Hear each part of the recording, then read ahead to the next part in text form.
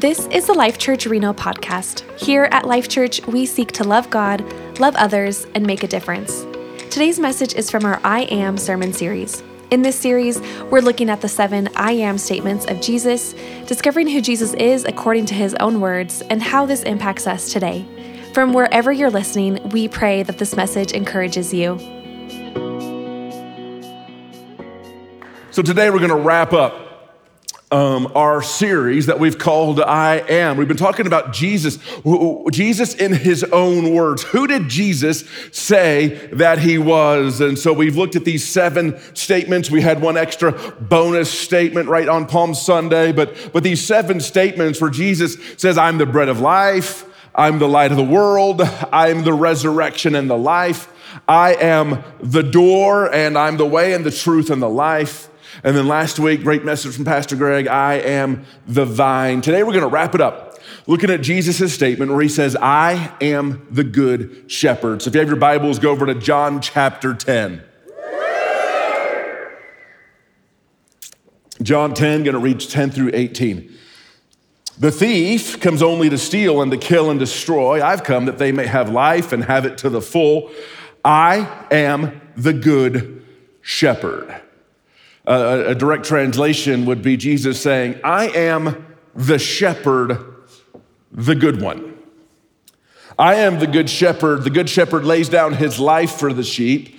The hired hand is not the shepherd and does not own the sheep. So when he sees the wolf coming, he abandons the sheep and runs away. Then the wolf attacks the flock and scatters it. The man runs away because he is a hired hand and cares nothing for the sheep.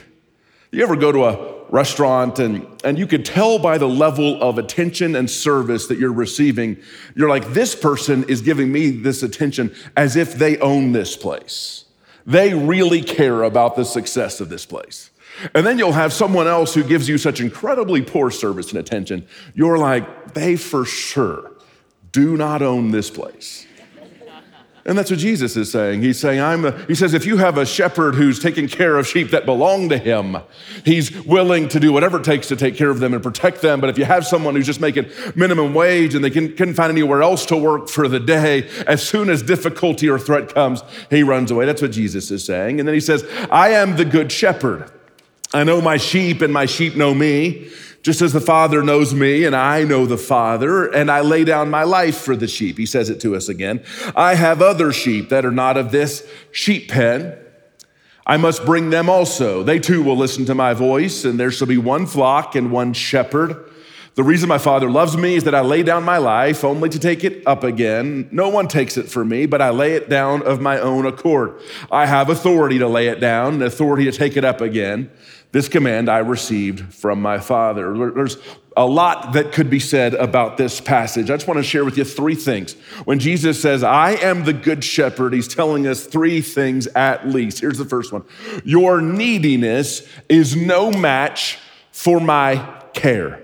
Now, when Jesus says, I am the good shepherd, or I am the shepherd, the good one, there's 2 different Greek words he could have used to speak of good. Oftentimes the Greek word agathos, or where we get the old name Agatha, means just kind of to be morally good. But he uses this other word, kalos, which means to be beautiful, good, lovely, or excellent. It's a much more power-packed descriptive word for good. And he says, I'm that kind of shepherd. I am the shepherd, the good one. Now, when Jesus talks about being a shepherd or being the good shepherd, he's talking to a bunch of people that 4 things would have come to their mind.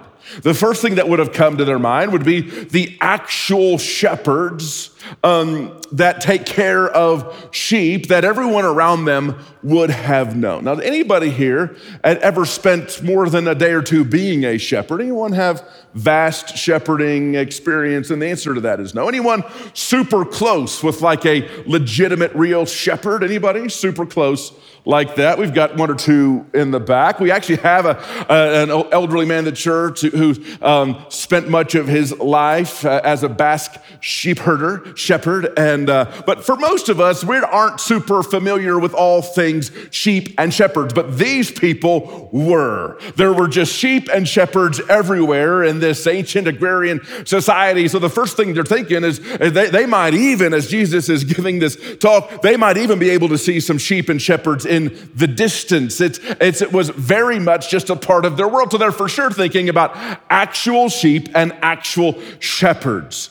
But the second thing that Jesus says that they would have come to their minds, and Jesus is contrasting himself to the religious leaders of Israel, were known as the shepherds of Israel. And so they for sure would have been thinking about these religious leaders, and Jesus is clearly making a contrast between himself and them. Yet when Jesus talks about being the good shepherd or the shepherd, the good one, these Jews also would have thought of King David, who was thought of as Israel's greatest shepherd. Now, this is a big deal because in the Gospel of John, we've already up to this point seen Jesus where he declares himself greater than Moses. And then we've seen him declare himself greater than Abraham. Before Abraham was, I am. It's a very clear declaration of his divinity. And so now, of the three greatest heroes of Judaism, we've got Abraham, we've got Moses, and then the third is King David. And so now again, Jesus is saying, I am greater than all of the people that you've built this foundation of this religion on, Abraham and Moses and David. But they would have thought of David, and so he's declaring himself as greater than this third member of this trilogy of patriarchs that they would have looked to. And the fourth thing they'd have thought about is they would have thought about Psalm 23. Their minds, all of these Jews would have been very familiar with this psalm, just like many Americans are. Even many, if you ask many people that don't claim to be followers of Jesus or regularly attend religious services to name a passage of scripture, probably the one most commonly named, if not John 3:16, thanks to NFL games, and you see it at the end of the end zone. See it on Tim Tebow's eyes there. If not for that, you'd say Psalm 23. Because it's probably the passage most frequently read at funerals and memorial services and other celebrations and gatherings of people that may not normally go to church, but when they do go, they might hear Psalm 23. But I wonder if you've ever read Psalm 23 through the lens of Jesus saying, hey, this is talking about me. When Jesus says, I am the good shepherd, you can't separate it from when David said, the Lord is my shepherd. We're going to look at that here for a couple of minutes. In Psalm 23, verse 1, David starts saying, the Lord is my shepherd. I lack nothing. Now, have you ever played the game with your kids? You're driving on a road trip and you play a game and say, if you could be any animal, what would you want to be? And if you could be any animal, anyone in the crowd want to? Tiger? Tiger's always top, it's one of the top 5 choices. What, dog? Dolphin, yes. Dolphin, absolutely. Someone else? Bird. I like that. Someone else? Snow leopard. I like that level of specificity. Snow leopard. You might get bear. You might get lion. You might get like a thoroughbred stallion. You're never gonna, no one's ever gonna be like, I wish I was a sheep. And part of the reason is because it's been lots of preachers have talked about how sheep are known to be really dumb animals, but as much as they're dumb, they're really just more dependent animals. And that the sheep are one of the rarest animals that have survived, and that they don't really have a meaningful protective instinct. They're not very fast. They don't have like claws. Many of them don't have horns. The ones that do have horns, many of those horns are actually too small to really be useful as a meaningful defense against other animals. And so the nature of sheep is that they are incredibly dependent. Now in America, we love the Declaration of Independence. But the statement, the Lord is my shepherd, is a very clear declaration of dependence. Because sheep are some of the most dependent animals, and that without the shepherd, they're not going to make it long. And it's this incredible statement of dependence. And so when David says, the Lord is my shepherd, I lack nothing. So you have to think about it. When Jesus says, I am the good shepherd, he's very much putting himself inside this very well-known psalm. And he's saying, I am your shepherd, and in me, you lack nothing. The legendary pastor Lee Anderson said it this way. He says, David, who wrote these words, was once a shepherd himself. He knew what every shepherd knows. Sheep come in two categories, wild and domestic. A highly domesticated sheep is highly dependent upon the shepherd. I'm told that of the livestock, sheep can be counted among the most dependent because they count on their shepherd for food, direction, protection, and treatment of disease. When we call someone our shepherd, we're saying we need help. When we say the Lord is our shepherd, we're saying no one is better able to help us than God himself. We're saying we are basically foolish and he is wise. We are quite ignorant and he knows everything. We are weak and he is strong. We are stupid and he is smart. Most of all, we're saying that God is absolutely trustworthy and we can depend on him. And so Jesus is placing himself very much in this psalm and says, the Lord is my shepherd. And what we're saying is this declaration of dependence and declaration in this trust in his care. And so that's at the very essence of what Jesus is saying, that you are incredibly needy. But as great as your need is, my care is greater. We keep reading in this psalm, verse 2, he says, he makes me lie down in green pastures. He leads me beside quiet waters. He refreshes my soul.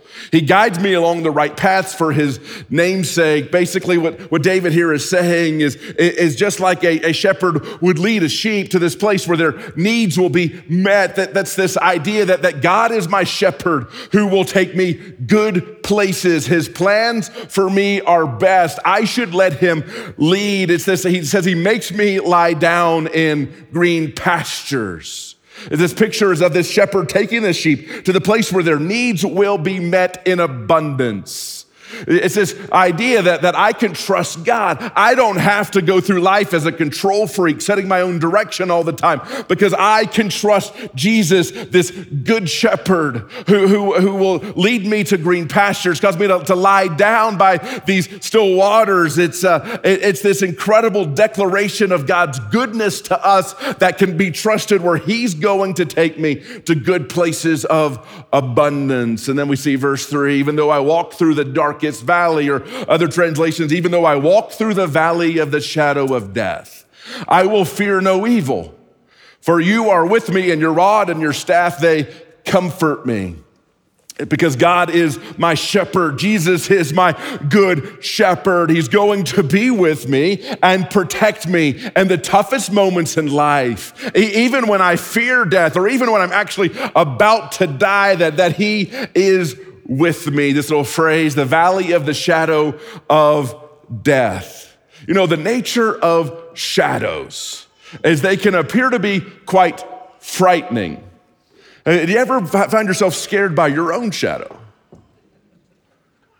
The nature of shadows is they could appear quite frightening, but in and of themselves, there's no power to harm. And this kind of imagery here is that even death, even the fear of death, or death coming, or the reality of it, as unpleasant and foreboding as it may be, cannot do any real harm to those to whom they are living with the good shepherd. That is, even though the valley of the shadow of death, I will fear no evil. And so this picture here that David's painting is that even in the hardest moments of life, even when in the natural, the response would be to have absolute fear and terror, even when I think that I might be about to die, either in feeling or in reality, there's this idea that God is with me. So there's no fear in it. He's with me in the most difficult moments of life, even the difficult moments that lead unto death. As David thinks about the Lord as his shepherd, he sees that he's carrying a rod and a staff. This rod was a heavy club that the shepherd used to kill predators, and the staff, a long pole with a crook in one end, used to round up the sheep and guide them along. The sight of those instruments causes David to realize that the shepherd is with me. He's going to protect me. He's going to guide me. I don't have to fear the most difficult moments in life because the shepherd is near. If you read and research about sheep and shepherds, even in the Middle East today, the mere presence of the shepherd comforts the sheep. There was a missionary serving in the Middle East during one of the conflicts between the Israelis and the Palestinians, and they shared that something that they observed with these shepherds and their sheep. It says she watched a shepherd caring for his flock near the area where the guns are fired. Every time the shots rang out, the sheep scattered in fright. The shepherd then touched each of them with his staff and spoke calmly to them. And the sheep settled down immediately because they trusted the shepherd. And then another shot sounded and the same routine happened again. Each time the sheep needed the shepherd to orient them again and again to reassure them that they were safe. The mere presence of the shepherd, his calming words, is just merely touching softly with that staff, that the sheep knew everything's going to be okay because the shepherd is here and the shepherd is near and he's going to protect me. Keep reading this psalm. You prepare a table before me in the presence of my enemies. You anoint my head with oil, my cup overflows. Surely your goodness and love, other translations, surely goodness and mercy. Surely your goodness and love will follow me all the days of my life, and I will dwell in the house of the Lord forever. Because of the care of my shepherd, I can relax even in life's most stressful circumstances. Anybody here have someone that you know for sure wants to kill you?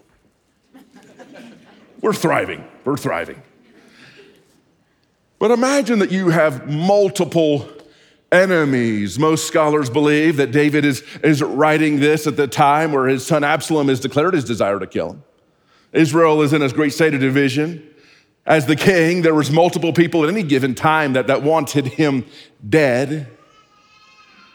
And what David says is, because I have such trust in the Lord as my shepherd, even if all of my enemies were here, I would feel comfortable enough to relax and to begin to eat and drink and relax, knowing that my shepherd is going to make sure that even though all these people want me dead, no harm will come to me.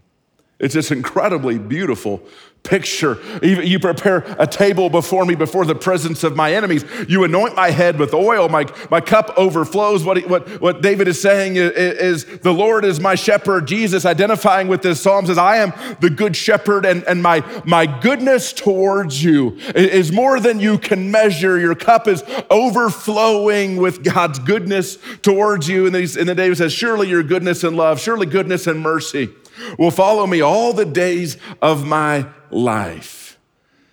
David's saying that God's goodness towards me, that shepherd's goodness towards me is more than I can measure. It's going to be with me all of my days. Surely goodness and mercy will follow me all of my days. His goodness, more than I can fathom or measure, is going to continue to be with me in this life and then forever and ever and ever. David wraps it up. And I will dwell in the house of the Lord forever. And so when Jesus gets up and says, I am the good shepherd, everyone around would have thought about the actual sheep and shepherds all scattered around that part of the world. They would have thought of these religious leaders that called themselves the shepherds of Israel, and Jesus contrasts himself with them. They would have thought of David, the greatest shepherd in Israel's history, and Jesus now declaring himself greater than David. But they would have recognized that Jesus is saying everything that David says in Psalm 23 about the Lord is my shepherd. Jesus is now taking it on himself and his treatment of us as his sheep. So it's this incredible statement, both speaking to our incredible neediness, that is outweighed only by his ability to care for us in our state of need. Here's the second truth. Jesus is saying, no one knows you like I do, and no one loves you like I do. Let me show this to you. This is a statement both of incredible love and incredible knowledge. I'm the good shepherd. The good shepherd lays down his life for the sheep. The hired hand's not the shepherd and does not own the sheep. So when he sees the wolf coming, he abandons the sheep and runs away. Then the wolf attacks the flock and scatters it. The man runs away because he's a hired hand, cares nothing for the sheep. I am the good shepherd. I know my sheep, and my sheep know me. Just as the Father knows me and I know the Father, and I lay down my life for the sheep. This shepherds know their sheep intimately. They know that the voice, the sheep know the voice of the shepherd. The shepherd knows the sounds of the sheep. This word for know, it's this word that speaks to meaningful experiential knowledge, to personally know something, to intimately know something, to experientially know something. Sometimes it was actually used as a euphemism for marital relations. And it says, and Adam knew his wife and she conceived. And so it wasn't always used like that, but it was used in such an experiential, personal way. And Jesus says, I know my sheep. I know them. They know me. I know their voice. They know mine. It's this incredible, we see this, and that how the way in which sheep recognize the shepherd's distinct call. You still see that in the Middle East today. It's not uncommon for there to be these kind of open grazing areas where 4 or 5 shepherds might each bring 100 or more sheep to this area where there's a lot of grass to graze and a significant water source. And then when it's time to go, each shepherd has their unique call, their unique noise that they make. And so after a period of time, shepherd number 1, he makes his noise, his shepherd noise, and suddenly you'll see 80 or 100 sheep just make a beeline to that shepherd. None of the rest of them do. But the ones that know the call of their shepherd, they come. And then shepherd number 2, a little bit later, makes his unique noise. And suddenly you see 100 sheep make a beeline to that shepherd. They know his voice. They know his call. And then they each come, and none of them go to the shepherd that's not their shepherd. None of them go to the shepherd who's making a different sound. There's this knowledge. And so what Jesus is saying, he's saying, I know my sheep. And they know me. He's making this statement that Jesus is telling us. He says, I know you better than anybody knows you. I know you better than you know you. I know you better than your mama knows you. No one knows you like the Good Shepherd. He knows about your personality. He knows your every fear. He knows your every insecurity, every hurt. He knows your every hope and every ambition. He knows every good thing that you've ever done. And he knows about it. He knows every bad thought you've ever thought. Have you ever had a thought and you thought, if everybody knew what I just thought, everybody would hate me or I might go to jail? Like those moments on the road where you either just see like some really offensive bumper sticker or someone cuts you off and your first thought is, I want to ram them. And then your next thought is, well, as long as we're having fantasies, I wish I had a rocket launcher. And then you're like, man, if everybody knew that, do I go to jail or mental hospital? Jesus knows the worst thoughts you've ever thought.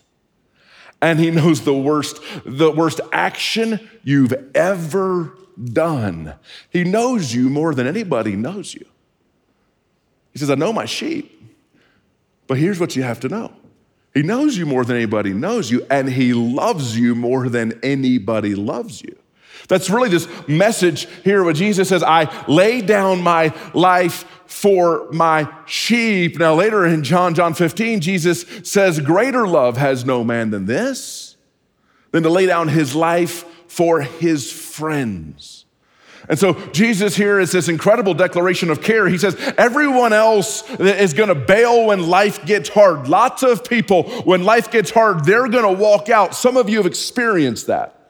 Some others, they're gonna say that they care, but when it gets too hard or gets too scary, they're gonna walk out the door. But Jesus says, I will never depart. I'm never gonna leave you nor forsake you. I'm not gonna walk out when it gets hard, in that moment where it gets scary. He says, I'm not like those hirelings. I will lay down my life for you because I love you. He says, no one knows you as much as I know you, and no one loves you as much as I love you. I believe Jesus here is making this statement that really speaks to this longing inside of every human heart, which is to be both completely known and completely loved. I think there's human relationships, ideally marriage, that can mirror this in imperfect forms, but there's no one that can deliver on this promise like Jesus. He says, there's no one that knows you as well as I do, and there's no one that loves you as much as I do. Here's the third thing, and we're done. Jesus is saying, I want you to be a part of a diverse, global, united flock. John 10:16, Jesus says, I have other sheep that are not of this sheep pen. I kind of imagine that a lot of the people that are listening to this little story that Jesus is telling, this word picture that Jesus is making, up to this point, they're like, oh yeah, he's identifying himself with Psalm 23. That's super cool. And he's saying he really cares for us. He's gonna take care of us. But now he's talking about another sheep pen. What does that mean? And there's still people that are a little confused about what that means. I once had a guy say, you know why I believe in aliens? Tell me. I can kind of see it in your eyes, but tell me. And well, Jesus said there's other sheep that are not of this pen. I'm for sure it's talking about aliens. Okay. I've learned that sometimes it's just not worth arguing with people. Sometimes my 4-year-old will just say something, and I'm like, well, Michael, that's not true. And he says, yes, it is. And I'm like, okay. I got better things to do. But what Jesus is saying is he's talking to an all-Jewish audience that thought that Jesus really, that the Father really just cared about national Israel. And that the Messiah was gonna come and become this great leader of national Israel and overthrow the Roman Empire, and that's what it was all about. And what Jesus is saying is he's saying, hey, the kingdom is bigger than one country. And the kingdom is bigger than one race. And he says, so I've got some other sheep that are not of this pen. Unless you are ethnically Jewish, he's talking about us. And he says, but they're gonna be a part of one flock with one shepherd. Jesus is inviting us to be a part of his flock. He says, I know that you're needy, whether you want to admit that you're needy or not, I know you are. And I want to meet every one of those needs. And you wonder if anyone ever really knew you, if they would really, really love you. And I'm here to say, I'm that person that knows you completely and loves you more than anybody. And I'm inviting you to be a part of this thing I'm doing that's bigger than you may realize. And it's not just for one country or for one race, but it's this global, this giant, global, diverse flock that is going to be united in him. Jesus, to this entirely Jewish audience, is saying, I'm about to do something bigger than you can imagine. I'm about to do something larger than the world has ever seen. I'm going to do something that will unite peoples from all over the world, from every tribe and tongue and nation. And in many ways, it's happened. The Church of Jesus is the most global and most diverse organization the planet's ever seen. Sometimes we struggle with this unity piece. Jesus said that they would be united in one flock. And so it's the Church of Jesus. The world's never seen an organization that is as global as the church. And the world's never seen an organization that is as diverse as the church. And Jesus' prayer, but before he went to the cross, was that we would live out this unity thing, that the whole world would know that he is who he says he is. Let's pray together.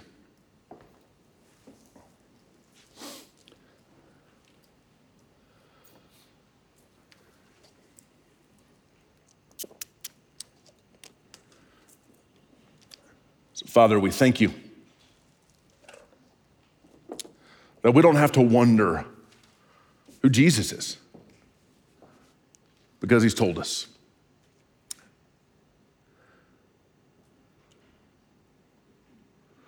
And Father, we're grateful that he is the good shepherd, that he manifests your heart towards us to care for us in our incredible need for you. And that no one knows us like you know us, and no one loves us like you love us. So thank you for inviting us to be a part of your flock, the sheep of your pasture. Lord, may we go through each day with this awareness that we are sheep dependent on the good shepherd. And it's in Jesus' name we pray. Amen. Thank you for listening to the Life Church Reno podcast. Remember to subscribe to catch more of the I Am series and to hear more messages like this. You can also find more information at lifechurchreno.com.